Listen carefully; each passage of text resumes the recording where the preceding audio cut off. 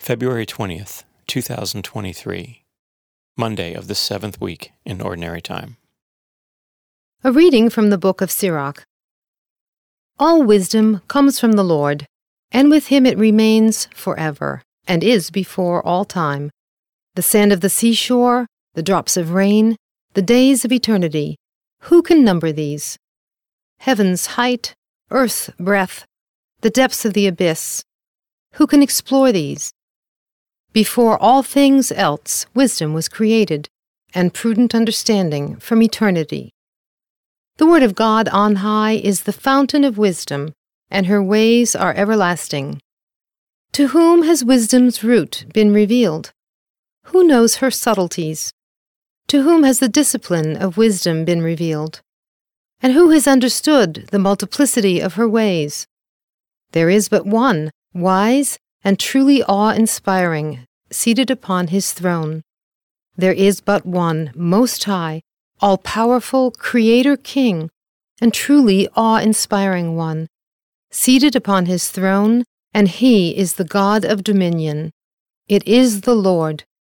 He created her through the Holy Spirit, has seen her, and taken note of her. He has poured her forth upon all his works, upon every living thing, according to his bounty. He has lavished her upon his friends.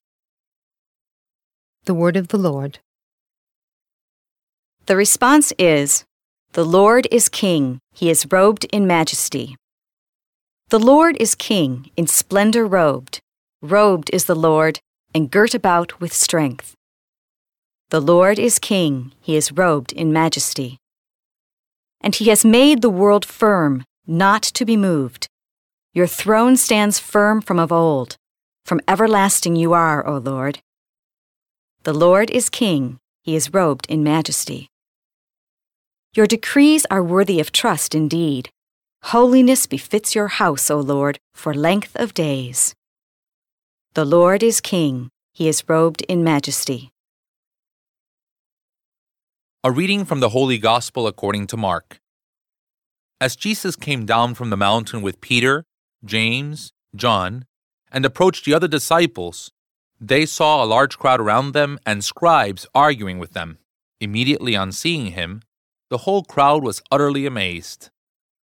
They ran up to him and greeted him. He asked them, "What are you arguing about with them?" Someone from the crowd answered him, "Teacher, I have brought to you my son, possessed by a mute spirit. Wherever it seizes him, it throws him down. He foams at the mouth, grinds his teeth, and becomes rigid. I asked your disciples to drive it out, but they were unable to do so." He said to them in reply, "O faithless generation, how long will I be with you? How long will I endure you? Bring him to me." They brought the boy to him. And when he saw him, the spirit immediately threw the boy into convulsions. As he fell to the ground, he began to roll around and foam at the mouth. Then he questioned his father, "How long has this been happening to him?" He replied, "Since childhood. It has often thrown him into fire and into water to kill him. But if you can do anything, have compassion on us and help us." Jesus said to him, "If you can, everything is possible to one who has faith." Then the boy's father cried out, "I do believe. Help my unbelief." Jesus, on seeing a crowd rapidly gathering, rebuked the unclean spirit and said to it, "Mute and deaf spirit, I command you, come out of him and never enter him again." Shouting and throwing the boy into convulsions, it came out. He became like a corpse, which caused many to say, "He is dead."